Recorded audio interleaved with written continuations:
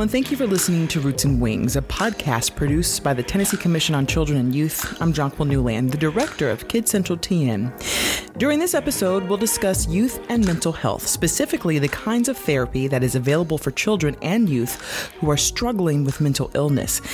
Now, to help me through this, I'm joined by the supervisor for the pediatric therapy program at Mental Health Cooperative, Brianna Grant. Brianna, thank you so much for being a guest on Roots and Wings. Thanks. I'm so excited to be here. And I'm excited to have this conversation. But before we get into that conversation, I'd like to tell our listeners a little bit about the Mental Health Co-op, or the Co-op, as you guys like to say it.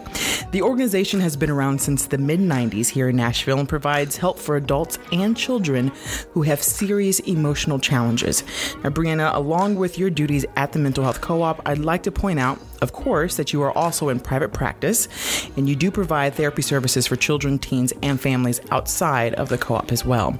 Now, this isn't the first episode we've dedicated to mental health, but it is important to have these discussions since so many people are impacted by it. Now, for example, nearly 20% of youth between 13 and 18 years old experience severe mental disorders in any given year. It's also important to note that about half of the number of children with mental illness do not receive any services or help. Now, while the stats and numbers tend to focus on older youth, sometimes in teens, we know young children are heavily impacted as well. So, Brianna, can you tell us a little bit more about what you do at the Mental Health Co-op and what kind of services that organization provides specifically?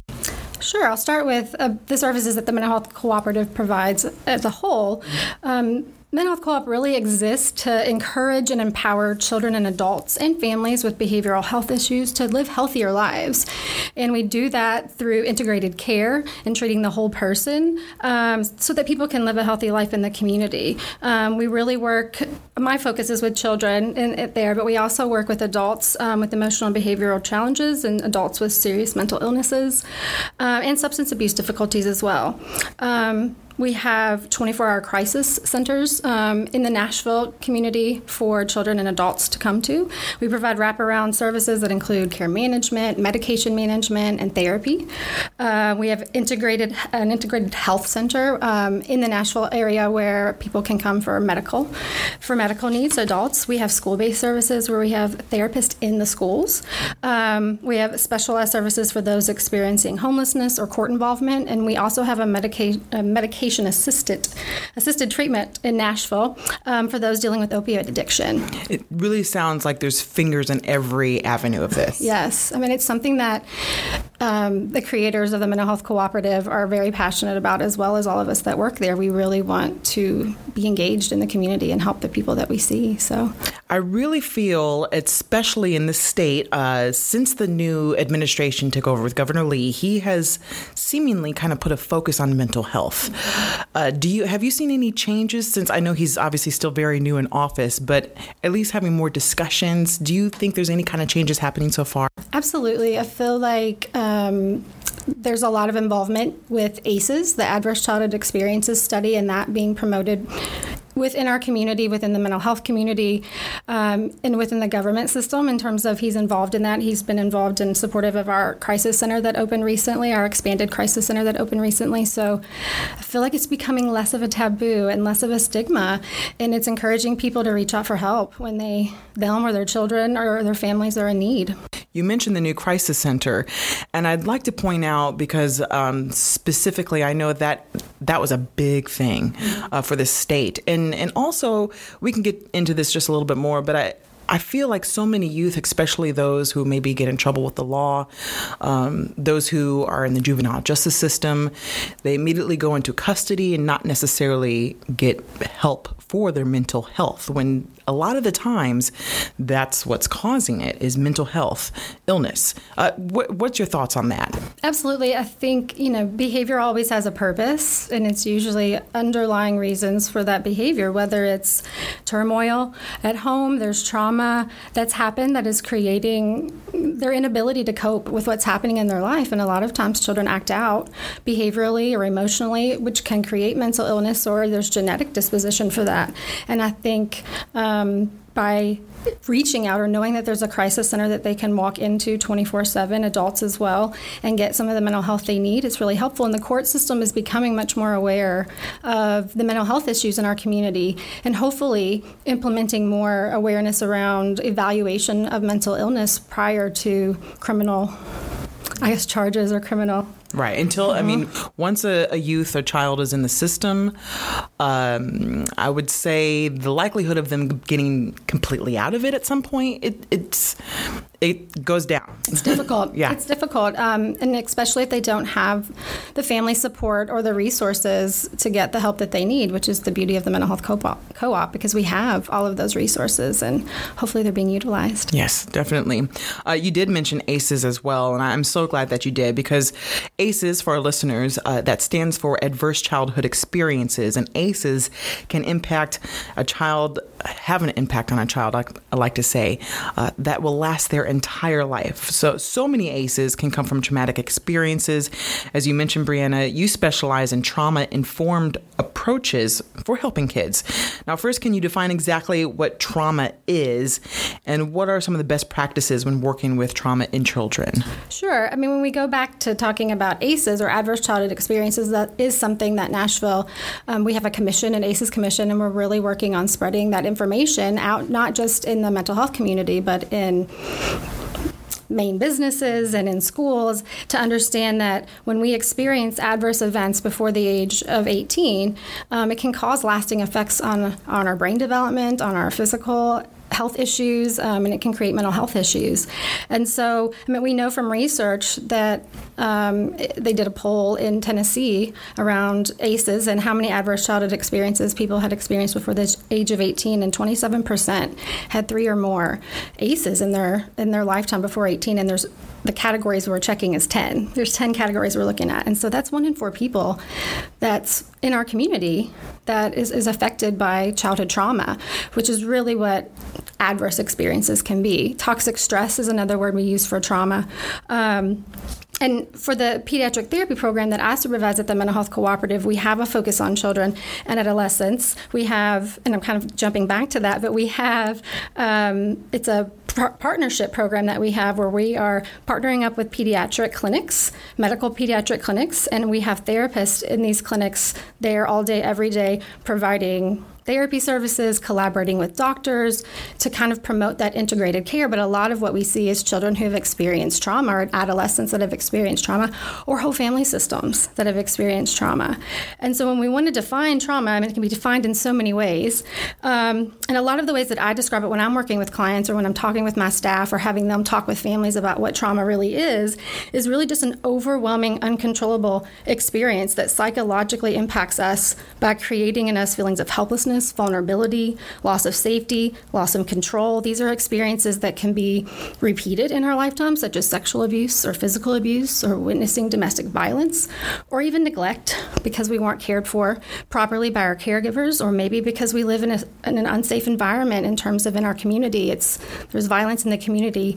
Living with a parent with mental illness can create traumatic experiences for us. And so it just really impacts our functioning mentally, physically, socially, emotionally, spiritually, to where as children, when you're going to school and you've had experiences of trauma at home or you're living through chronic trauma, that really impacts your ability to learn. It impacts your ability to socially engage well with other children. It impacts your ability to communicate what's happening to you verbally. And so it just impacts us as a whole when we have traumatic experiences, and especially chronic traumatic experiences throughout our childhood. In terms of treatment modalities, there's so many that we can talk about, and I'll pick a couple. When we've had repeated trauma, it impacts our brain development. So it changes the way that we view the world. It changes the way that our brain can perceive threats or potential threats. And so if I've experienced chronic trauma as a child and I'm sitting in school and I'm in the classroom and there's a loud bang out in the hallway, and to me a loud bang unconsciously might mean that something bad's happening in my household, well, my ability to learn is kind of out the door because I'm now hypervigilant. I'm now ready to go into flight, or freeze mode, and I can't learn that way, and children can't learn that way. And that affects us moving on forward as adults as well. And so a lot of the therapy approaches that I use, especially is there's trauma-focused CBT, which is using, trying to determine what cognitive thoughts are attached to a traumatic event, such as I am bad or it's my fault. And we really work to help process the events of trauma and reorganize those in the brain, because often when we've had a traumatic experience, our brain processes trauma very differently than a normal experience at Chuck E. Cheese or on a field trip that's exciting or fun. And so the left side of our brain is the part of our brain that really categorizes events. It creates the beginning, middle, and an end to a story. It's where all of our words are and our articulation of things. And then the right side of our brain is the part that categorizes all of our smells and sounds and pictures and images and our felt sense of what's going on. And so when a traumatic experience happens, what also can happen is that left side of the brain kind of, for lack of a better phrase, kind of goes offline. And so what stays with us is the smells and the pictures and the images and the fear or the helplessness or the hopelessness. And it's just not integrated well in the brain. And so trauma-focused CBT and other evidence-based therapies like EMDR, which is eye movement desensitization and reprocessing, helps to reintegrate and reprocess that trauma in order to categorize it as a past event. So it kind of takes away the charge from that emotional piece of that trauma. So flashbacks and nightmares and some of those things we help lessen those through some of these therapies. And another form of therapy that I use and I'm extremely passionate about is play therapy, which is really helpful for kids 3 to 11 years old or even really younger, but to help them reprocess their trauma in that way. And when you say play therapy, and I wanted to obviously get into this a little bit more later on in our discussion, but is that literally, because I picture it in my head with small children taking puppets or toys and kind of playing through a certain scenario and then talking about why each of their characters feel a certain way. Is that a form of play therapy, or am I just kind of way out in left field there? I mean, sort of, yeah. I mean, the goal of play therapy is really to help children, give them a natural medium of their self-expression, to give them pleasurable activity. That's kind of their language. That's how they communicate as young children anyways. It helps them to evoke fantasies and unconscious feelings through this play, and puppets can be involved. I have a huge playroom full of lots of miniatures and superheroes and villains and police officers and doctors and helper figures and fantasy creatures like dragons and real life animals. And there's also sand tray and art activities and to give them the ability to play out real life scenarios. But in other ways, it really helps them to process in a way that we as adults might go into a therapy session and say, let me tell you what's going on in my life. And sometimes we perseverate, right? We keep talking until we have made sense of something. Well, children do that through play. They come in and they play the same kind of themes over and over again to help them make sense of what's happened in their world or what they're confused about or why they're feeling a certain way. I keep going back to an example that I think is a great example of saying, a young child's not going to go to an adult, a trusting adult, and be like, I have anxiety. Right. They don't even know what that is. They don't have the language. Have a stomach ache. They have weird feelings. They don't know how to explain it. They just know something's different. Right. They don't always have the language. I mean, especially if we're talking about children 3 to 7, 8, 9, they don't always have the language to say, I'm really anxious about this math test because I'm worried if I don't pass my math test, then I won't get to go to the pirate party on Friday at school. Really, it's I have a stomach ache, or I can't concentrate, or I don't feel good, or I don't want to go to school. So the behaviors are what we see usually, or those somatic symptoms, physical symptoms that they show. And it's our job as therapists to kind of get to the underlying reasons for some of these behaviors or what's really going on. And so part of my job as a play therapist is to help give children that language and teach them feeling identification words and help them connect those feeling words with times that they've experienced certain events, right? And there are big things that happen in our life like grief and loss or a traumatic experience that even us as adults really don't know how to articulate and describe. And so for children, play is such a beautiful way for them to come in and show it. And they don't always show it the way you would think. They're not always coming in and, if somebody has passed away, they're not coming in and necessarily burying somebody and be like, that's what happened. But a lot of times they might be playing separation where there's families together, they're constantly being separated in play. Or there's somebody that they can't find, like a figure that they just can't seem to find somewhere in their play. So there's a lot of themes that they show in their play that kind of help guide what I'm supposed to do and the interventions that I can help put in place to help them process what's happening for them and to give them those words, and also just the skills, the coping skills to manage what's happening in their life. I would like to point out to our listeners as well, we're talking a lot about ACEs, obviously, and toxic stress. Brianna, I'm glad you brought that term up as well. Can you talk a little bit about the levels? I understand there's some toxic stress that everyone somewhat goes through at some point, whether you lost a pet or a grandparent at some point, and some toxic stress levels can help teach children to be resilient. But then there's other stress levels that have lifelong impacts. Do you see more in your practice? Do you see more of one than the other? I think it's across the board, and everybody has a different level of resiliency and tolerance to be able to manage things, and some of that has to do with age and experience. But there are 3 levels of stress that we've learned about from ACEs, the ACEs research that's happened, and one is positive stress, which sounds kind of like an oxymoron, but we all have levels of positive stress, right? A spike in a stressful event. If you're first day of school, the first day at your new job, you kind of have a spike of cortisol, you're kind of anxious, it's a little stressful, but you get there and you're like, oh, my teacher's nice, or this is going to be a great workplace, and you kind of level back out. Then there's the second type of stress that we can have, which is considered tolerable stress. So these might last a little longer events, stressful events such as the death of a loved one, or trying to think of another example. Maybe there's been a car accident, or you've had to move into an entire new community. So that stress level might last a little bit longer, but what makes that usually tolerable is supportive people to help buffer some of that. So if you have a supportive network of friends, or you have your parents who are very helpful and supportive, that tolerable stress level spikes for a little bit, but it eventually goes back down and you kind of go back to homeostasis. And then there's toxic stress, which this is chronic repeated exposure to traumatic events that really damages the developing brain, especially for children. And what can make that worse is if they do not have a buffer, they do not have a caregiver, they do not have a support, or even if worse, their caregiver is potentially the one who's perpetuating the abuse or the trauma. And so that's where the lasting effects from trauma and toxic stress come from, is that repeated chronic exposure. And that's what I think so many people are now trying to have these discussions a little bit more, at least getting the word out. The more parents and adults are aware of these levels of stress, I think it could help. It can only help. The more education, the more awareness. I do want to talk a little bit about, I know young children specifically have a hard time communicating, as we kind of talked about. Now, what kind of play therapy is your favorite go-to? There's so many different, modalities within that. And I always try to break it down into just a basic. There are basically 2 types of play therapy. There's a lot more, but to make it basic there's non-directive play therapy, which is where we let the child lead the session. And we are, as the therapist, tracking and following along and reflecting what they're showing us. So if a child comes into the office and takes 2 figures and shows them fighting back and forth together, I might say, oh, they seem really angry. They're fighting each other, right? I'm just reflecting what they're showing me. Or if a child comes in with their arms crossed and their lips pursed, I'm like, I will mimic that. I will show them, and with my body the same way, like, you might look like you're mad today, right? Giving them the words and reflecting back to them.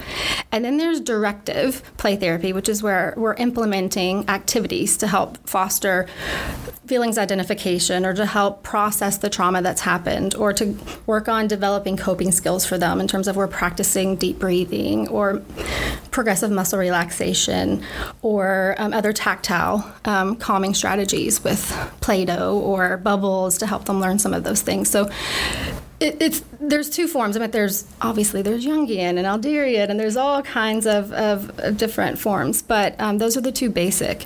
And I do have a mixture of both in terms of when I first meet with a child and I want to see what they're going to show me. I want to watch them play and do that non-directive.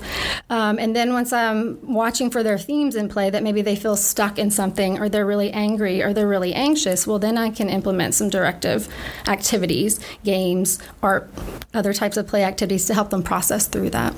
Well said. I know a lot of people, once they hear this, I'm assuming someone's going to want to reach out to you. And I know you're in private practice and you're also with Mental Health Co-op. Yeah. Can people reach out to you specifically through the co-op, or should they reach out to you personally? In terms of working for the co-op, so if you have a child in a pediatric clinic that we have a partnership with, that would be great. You can talk to your PCP at that clinic. But in terms of services for the Mental Health Cooperative, we have offices throughout Middle Tennessee, in Metro Nashville, Antioch, Columbia, Clarksville, Dixon, Gallatin, Murfreesboro, and also in East Tennessee, in Cleveland and Cookeville and Chattanooga. Sorry, trying to find the word. And so anybody can call our call center in order to schedule and initiate an appointment. And the number for that, I can give it, is 1-866-816-0433. So the Mental Health Cooperative call center, in order to initiate services, is 1-866-816-0433. In terms of private practice, I don't take insurance, so that kind of creates a little bit of difficulty, whereas the Mental Health Cooperative can serve the majority of people in need, or will find a way to do that.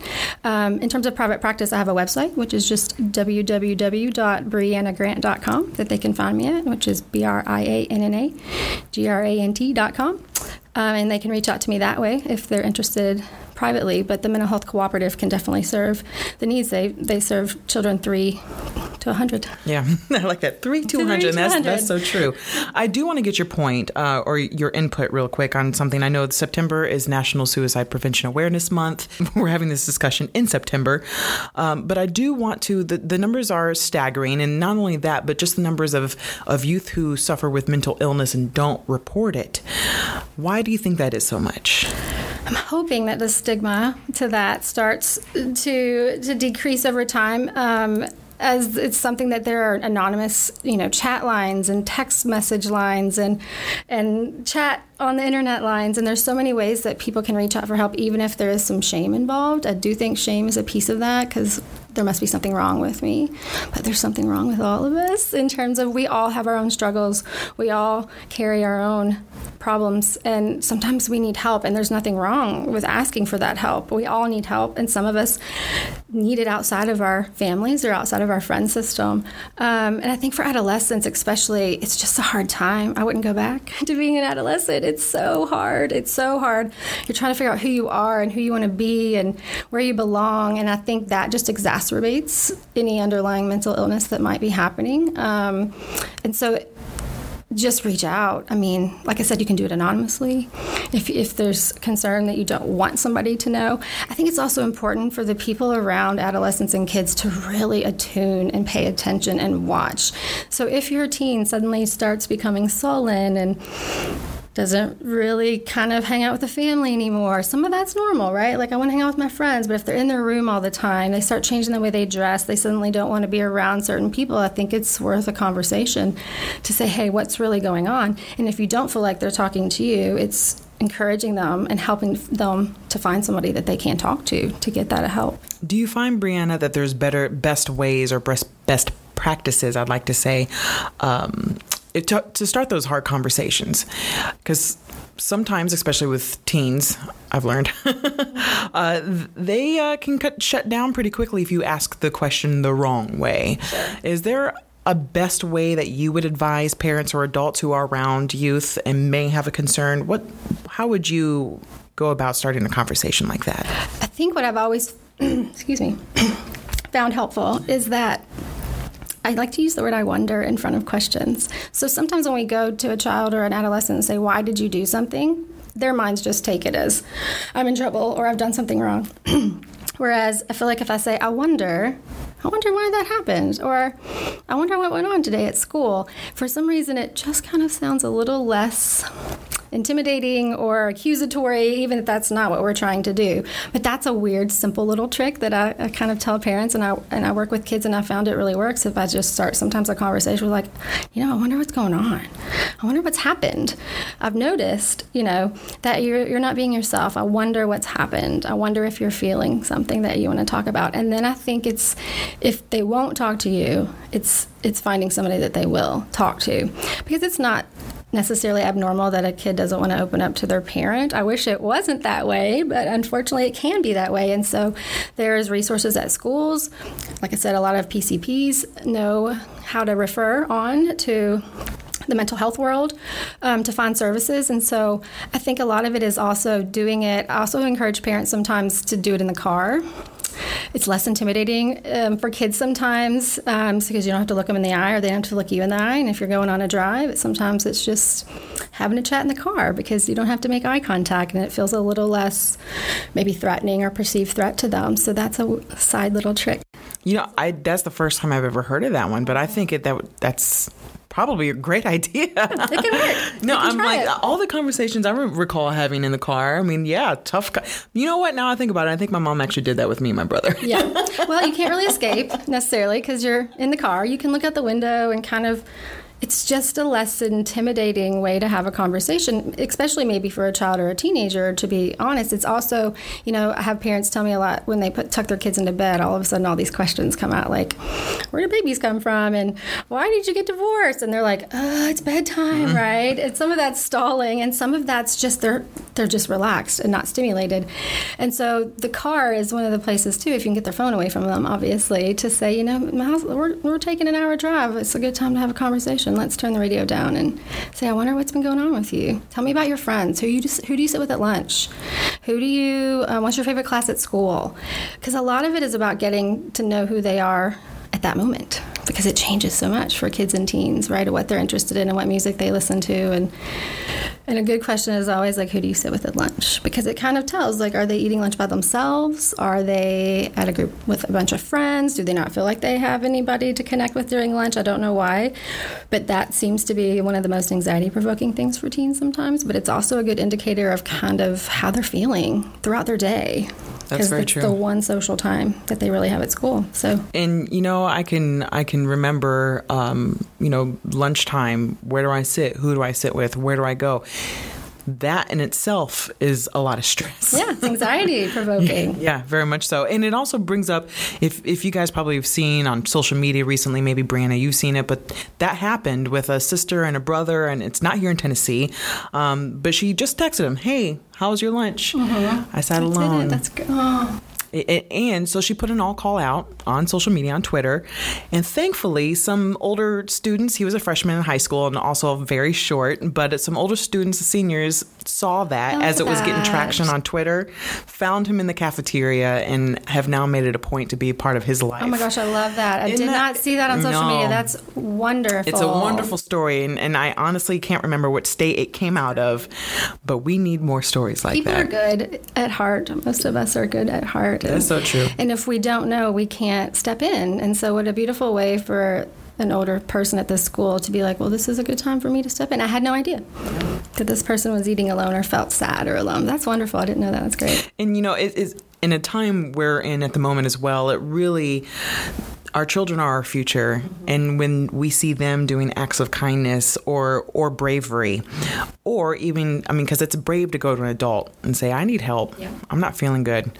I need to talk to someone. That's a step of bravery, and that's a step in the right direction. I just hope that more people start doing it. Right. And even for teenagers, or kids, if you have a friend that comes up to you and you feel like is struggling, I would encourage you to go to a trusted adult and ask for help to help them, that you can help them together with another adult. Because sometimes it's too big for even us as teenagers to know what to do. And so it's also okay to reach out for help for your friend. Yeah, well said. We all need each other. Love and support one another. All we need is love. Well, Brianna, thank you so much for sitting down with me and having this important discussion. Is there anything I did not ask that you want our listeners to think or know about? No, I just encourage kids to play. Let kids play. And take them to play therapy if you feel like they're struggling. Reach out to the Mental Health Cooperative if you or anyone that you know is in need of some mental health services. And don't be scared to reach out. So you mentioned let kids play, and I am a 100% supporter of that. And research and science is beginning to come out more and more often, backing that kids need to be outside. They need to play. They need recess. Mm-hmm. And yet school districts across the country and here in Tennessee are minimizing the amount of recess and playtime for children. young children at that as well. Why is this happening? I don't know, but it really impacts their brain development. They need time to free play. As kids, you and I probably, I didn't come home till the streetlights came on. Like, we had constant free play without necessarily constant adult supervision, which supervision is always good, don't get me wrong. But there was that ability to use your imagination, to create games, to invite other kids to play in games, to play a pickup game of basketball, of just free play and free creativity play that really helps with brain development and cultivating creativity and imagination. And when they take that away from kids and they have them sitting in seats all day long, I can't imagine the behavioral problems that will come of that. Not to mention just them being able to blow off steam in the middle of the day and just kind of run.